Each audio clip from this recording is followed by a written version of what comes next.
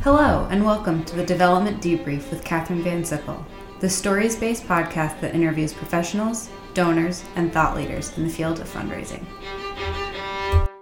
Have you ever wondered how schools pull off large naming gifts or big institutional change? Michele has been part of several historical development moments and challenging projects throughout her career. She shares with us what goes into this work and how best to lead it. She tells us about how she identified the naming gift for the Children's Hospital at University of Chicago, shares a new series she helped build to engage the community at Chicago, and then goes into detail about major work that she was instrumental in building, a dynamic medical fundraising program at Stanford. Michele lets us know that strong female mentors were key, and she has always kept a portfolio. Big-scale institutional changes are Michele's specialty. Michele M. Schiele is a leader in philanthropic funds development, with a career focused on private support for academic research institutions that spans more than 2 decades. As Senior Vice President for Development, Michele has central development oversight for 6 of Stanford's 7 schools, university-wide centers and institutes, and leads the fundraising effort for the university's new strategic initiatives. From 2012 to 2016, Ms. Schiele led an ambitious $1 billion fundraising campaign for Stanford Medicine. More than $1.7 billion was raised in 5 years, with over $650 million committed to the new Stanford Hospital, a centerpiece of the campaign. Before arriving at Stanford in January 2011, Ms. Schiele served as Vice President and Associate Dean for Development at the University of Chicago Medical Center, where she led 2 successful fundraising campaigns. Ms. Schiele serves on advisory councils for her alma maters, Boston University, Northwestern University, and Our Lady of Peace, and on councils at the University of Chicago and Crystal Springs Upland School. Let's get started.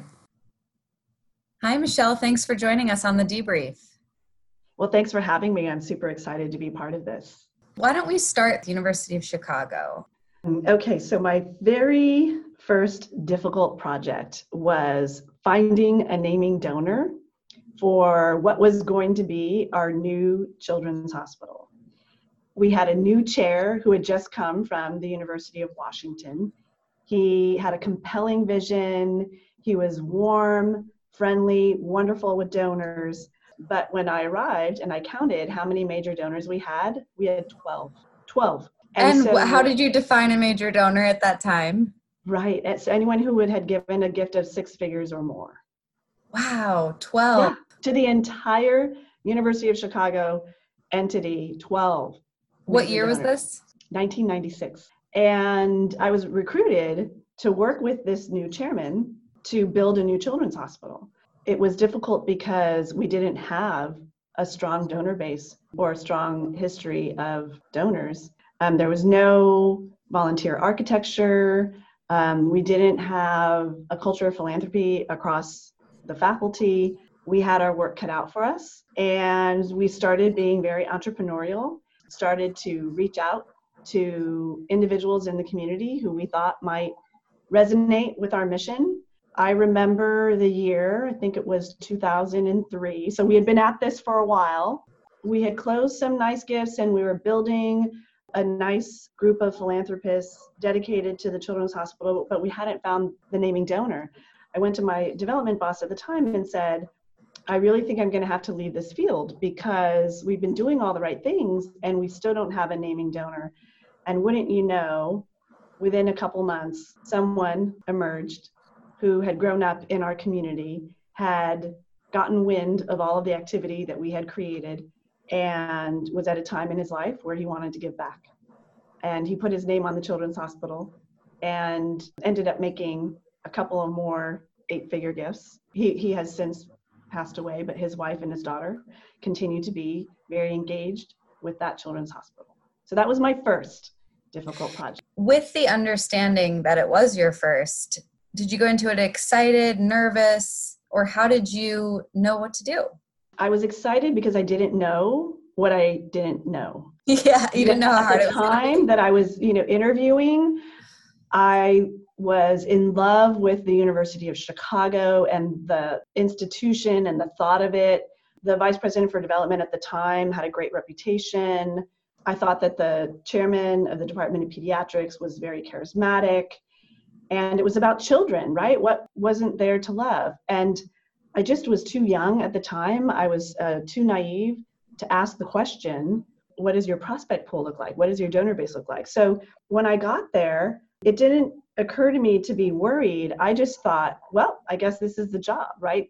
And, we would send letters, cold letters out to people who we knew were philanthropic, who lived in our area, and they would answer our calls. I mean, it was truly amazing. And then they would introduce us to people, and we just grew it over time. It was very rewarding. I'm sure it was. Was the naming donor who emerged someone that you had been working on? Like, had you predicted that he would have? No. No. We had been spending a lot of time with the university board, telling them about this important project. It was a university priority to build the children's hospital. And it was a board member who went to one of his clients and said, this is for you. This is what you need to do next. And the gentleman said, you're right. Then he came and he met with our chairman, and he met with the president of the hospital. And it happened within a month. I mean, it just very quickly. Knowing how it happened now, looking back, what advice would you have given yourself in the trenches of the disappointment and the day-to-day just drag? Development really does work. The activity really does create an environment in which anything is possible.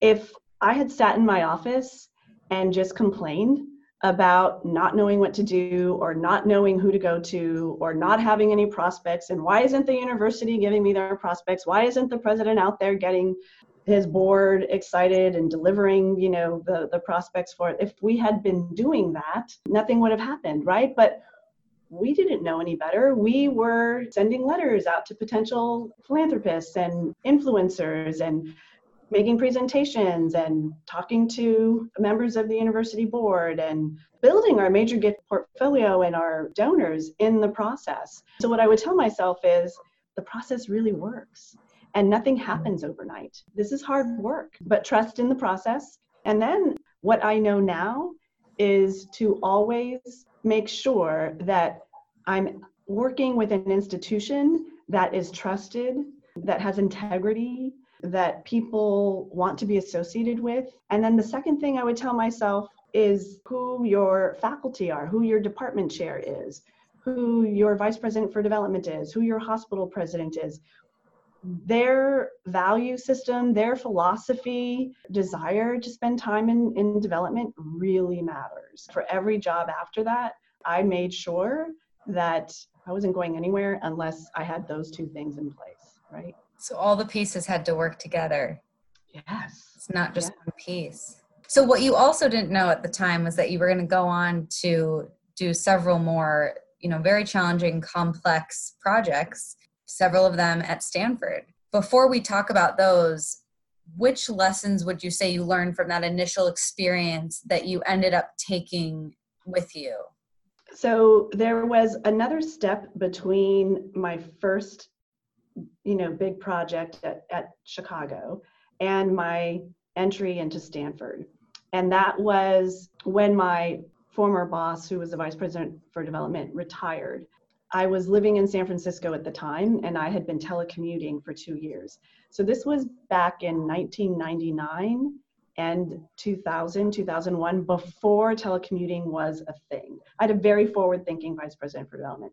And she came to visit me, and she said, I just retired, and I came to tell you in person because they're going to call you tomorrow, and they're going to offer you my job.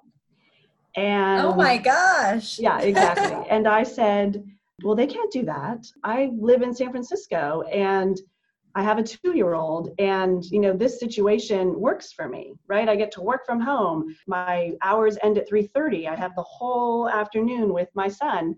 And she said, well, that's why I'm here.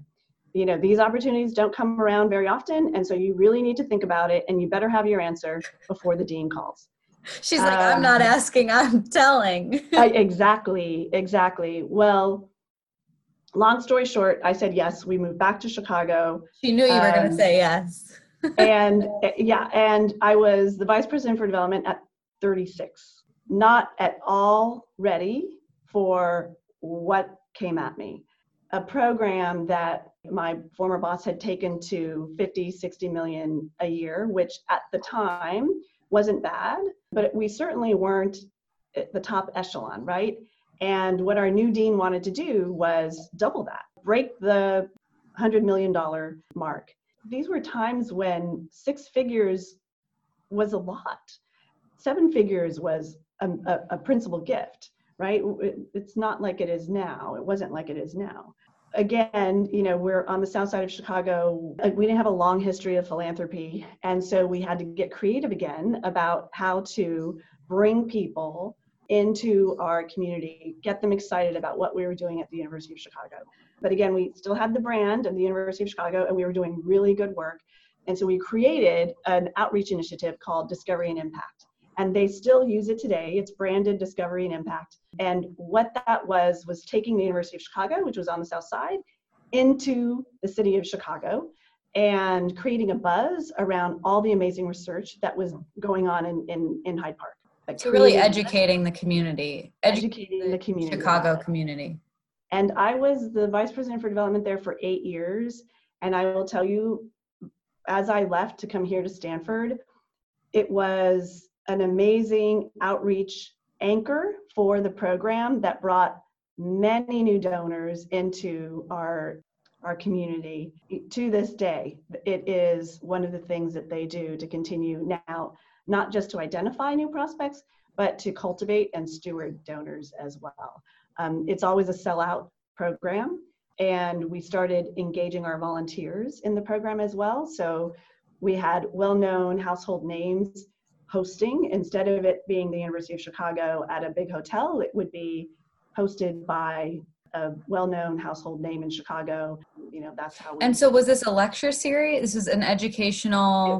It was for a year, and we would always choose a topic that was top of mind for people. So our very first was around prostate cancer. And we had this amazing panel of faculty. The first was a radiologist who told everyone in the audience that you should radiate if you have prostate cancer. The second was a surgeon, very well-known surgeon, who said, nope, you need to treat your prostate cancer with surgery. Then we had the oncologist who said, no, you should do a wait and see method if you have prostate cancer. And then we had this young new Turk who had just started doing prostate cancer with the Da Vinci. And so you had 2 different surgeons, one saying, do it my, old-fashioned way, and then the new young guy saying, oh no, you should do the Da Vinci, and here's why you should do Da Vinci. It's the University of Chicago, right? It's the place that teaches you how to learn. So it was very provocative. We weren't speaking at people and, telling them what to think. We were creating an environment where people were able to, listen from different perspectives, and then they weren't fighting, but they were, going at it on the stage, and people were asking questions. It was very interactive. That just kicked it off, and that's the format that we used going forward. And so we would always bring faculty into the city, and we would always be talking about what was authentic to the University of Chicago and why people needed to come down to Hyde Park and think about the University of Chicago, not just the institutions that were on the north side. So between the first project and the second project, the lessons that I brought to Stanford when I finally got to Stanford: don't be afraid to try new things. You make your volunteers your partners, right? We started the idea ourselves, but then we engaged our volunteers in the process. Use your faculty. Your faculty are your best assets. But now that I'm at Stanford, I would extend that to say your faculty and your students are your best assets, and trust in the creativity of your team. While this was a seed of an idea, we had work groups, that would come together and would brainstorm the topics and the venues and the formats. And I think now they don't just have lectures, they actually have breakout sessions. And so they have one big lecture, and then they have breakout sessions, and then they come back for dinner. And it's just a wonderful, engaging process. I have to tell you, Michele, I have Chicago as one of my cities in my regional role at Columbia. I'm not even kidding you. Multiple people have told me about this. You're kidding. That they give to it, that they're like, the thing is, Chicago just really knows what they're doing. And I'm like, okay, but I can't change that. Like, that's great. Now I know it was you. Well, That's crazy. I was there at the time when we did it. Exactly. And what a legacy it's been. I mean, they've it's been just great. continued to grow and Yeah. bring Discovery and impact. It's a brand. It sounds like it really was kind of ahead of its time. And I have to tell you, it really surged. So I'm going to do a shout out to one of my colleagues. His name is Scott Ummel, and it really surged when he joined our team. And he continues to be the brains behind its evolution. And he came to visit me here at Stanford in early days, like 2012, maybe 2013. And he met with our events team, and we do something called Frontiers in Medicine that is definitely modeled after Discovery and Impact. That works really great here as well. It must be so cool to see like the next iteration of the idea, and then it evolves further, and then the next. Yeah. So let's talk about that. So you moved on to a different medical system. Right. And you took on a really big, exciting thing, but I don't want to say it wrong. So I'll let you tell us. Well, the idea was to come to Stanford and help them make their medical fundraising as successful as fundraising at the university. So it was one of the few schools that wasn't punching above its weight. And Stanford was in the middle of the Stanford Challenge, which was a significant, $6.3 billion campaign. And the vice president for development at the time just knew that medicine wasn't contributing at the level it should be. And he attributed that to the fact that Stanford had a hospital development office and a school of medicine development office. And often they were competing with one another. At the time, was that common for them to be separate? Or was that an unusual? It's still the case for some universities, certainly some academic medical centers. It's not best practice.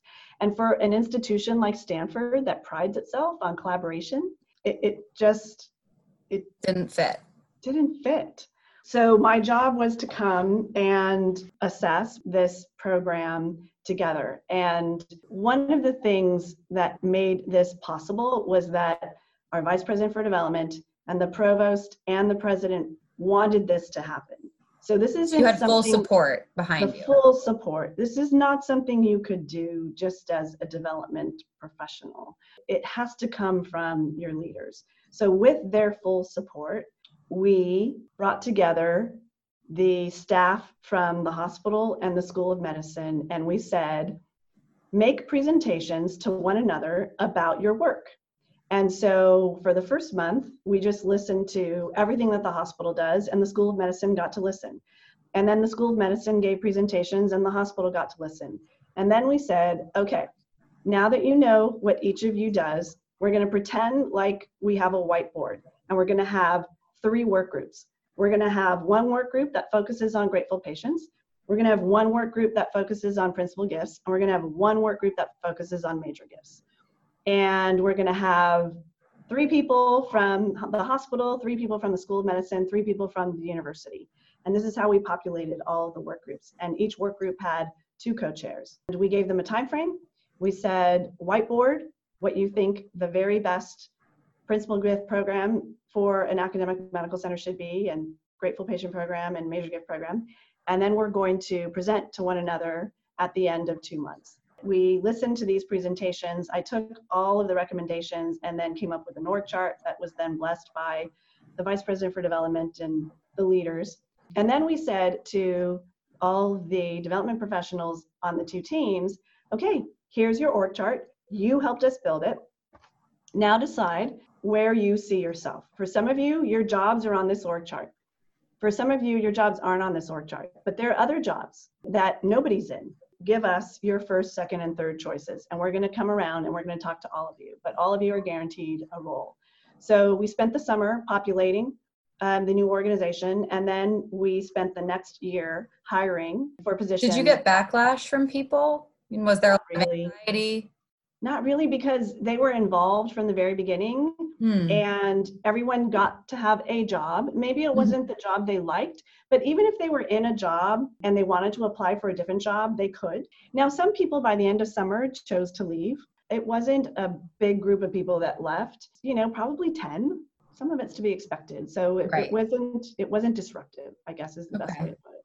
Well, I'm Um, impressed by that because I would think that could be very unsettling if done a different way. Yeah, no, I think because we had been so open and transparent from the very beginning, here we're going to listen to the hospital present on their program and anyone can come. It wasn't behind closed doors. Mm-hmm. So then we had lots of open positions and we started filling those open positions. And so we went from a staff of 60 over the course of a year to about 120. And then by that point, we had a new dean of the School of Medicine. We knew that we had to start fundraising for a brand new hospital. And so within a year of building this new organization, we launched a $1 billion campaign. It's the first ever Stanford medicine campaign. And 600 million of that was for a brand new adult hospital, which we just opened last October. So it's really been an amazing, amazing journey. What did it feel like on opening day? It felt like you were on the verge of tears every single minute because you were surrounded by faculty who were your partners from the get-go. You were surrounded by volunteers who stuck with us, for 9 years. Basically, it was 9 years of work. Yeah. Then your colleagues. I mean, there are people that were there before me. All the people who were in the School of Medicine, in the hospital development team, long before I got there. And we got to this place together. I mean, it's a once in a lifetime thing. You can't plan Yeah. that. How did you toe the line between giving people a voice to help inform your plans versus, you've done this and you know what you're doing, and kind of saying, no, this is actually what I recommend, almost as if you're a consultant? I guess that's just it. You ask the leader questions so that they can think through what they think best practice would be in their area of specialty. If you are a consultant, you have a sixth sense and you know when someone knows their business. I think it goes back to not feeling like you need to be in control, suspending judgment, and staying curious. You've said she a lot. Have you worked with a lot of strong women throughout your career? A lot of strong women. I A love lot. that. The first time that I worked with men was here at Stanford. There are a lot of really strong men in leadership here at Stanford. And I'd worked with a lot of men in the faculty positions at the University of Chicago, but the University of Chicago had a woman vice president for development, a woman CEO. I reported to a woman vice president for medical development. Then I was the vice president for medical development. So there were a lot of women leaders at the University of Chicago, but the men were in the academic faculty positions. Here at Stanford, there's a lot of really strong men leaders. Do you think that having those formative, in the earlier years of your career, having those women to look up to helped catapult your leadership in your career? That's a really good question. I know for sure that Judith Sanderson, so she was my vice president for medical development at the University of Chicago, she was absolutely my advocate. The only reason the dean was coming to ask me to be the vice president for development is because she fought really hard for that. And what she said to me is, medical center development at the University of Chicago is my third child. She had 2 older kids, but it's my third child. I am not going to give up my child to just anyone. And she made it her business to convince them. Wow. It's kind of like that movie, RBG, where her husband is the one that convinced everyone that she needed to be on the Supreme Court. Judith was my Marty. Remember her husband? Yes. Marty was the one who got everyone, excited about RBG. Judith was my Marty. And Randy Holgate, who was the vice president for university development at Chicago, continues to be a mentor. I mean, I call her now. If I'm having a difficult day or things are a little bit murky, I call, we're still in very close touch. That's so great. Yeah, I absolutely credit all of the opportunities I've had to women. And then, coming here, Martin Schell was my very first male boss in development. And he gave me huge opportunity, lots of headspace, lots of trust. And now I work for John Denny, another vice president for development, who gives me a lot of opportunity to be a true partner. So yeah, I've been fortunate. But see, it goes back to making sure that you're working at a place that has a strong brand, good values, getting to know who it is you're going to be working with.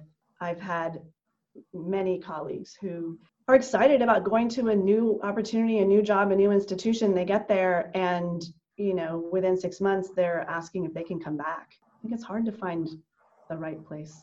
So the things that we've talked about have been these exciting large-scale projects. Have you continued with a portfolio throughout this time? Yes, I have. And I said to Martin early on and to John, so I just had a reboot here at Stanford. Martin was my manager for 8 of those 9 years. And then John recently became the vice president for development. And in both cases, I just checked in, made sure that both understood what was important to me was having a portfolio. Martin said, that's what I would expect. And John also as well said, absolutely, we will always make sure you have enough time to have your own portfolio. And that was the hardest part of coming to Stanford. I had amazing relationships after 14 years at the University of Chicago. And to be honest, I didn't give enough thought to leaving those behind. If I had known how special it was, I probably still would have come, but the decision would have been harder. It has taken me a very long time to build a group of philanthropists who I have the privilege of working with, right? First of all, many of the people here at Stanford have been here for 20, 30 years plus. There aren't a lot of individuals that are shifted. There isn't a lot of there's quite a bit of stability. It is part of the stability. And so when you come, you have to build your own portfolio. Lucky for me that working in medicine gave me that opportunity. But still, there are a lot of people that gave to medicine who were already university donors. It didn't happen as quickly as one might think. So now I have about 25 donors who I absolutely love. Principal gifts? Mostly principal gifts, yes. And they're interested in medicine, engineering, life sciences writ large, some scholarship. Yeah, those are mainly the entry points for the individuals that I work with. Well, Michele, you've had such an incredible career, and I feel like we've only just skimmed the surface. We may need to have you back. But to wrap up our first conversation, I would love to end with my signature question, which is, what do you know for sure? Well, thank goodness I listened to your podcast, which I love, by the way. Thank you. And so I knew your signature question, and I'm ready. So what I know for sure is that none of us can be successful alone, that we all need community. If we never forget that, then I think we have a better chance of being our best selves.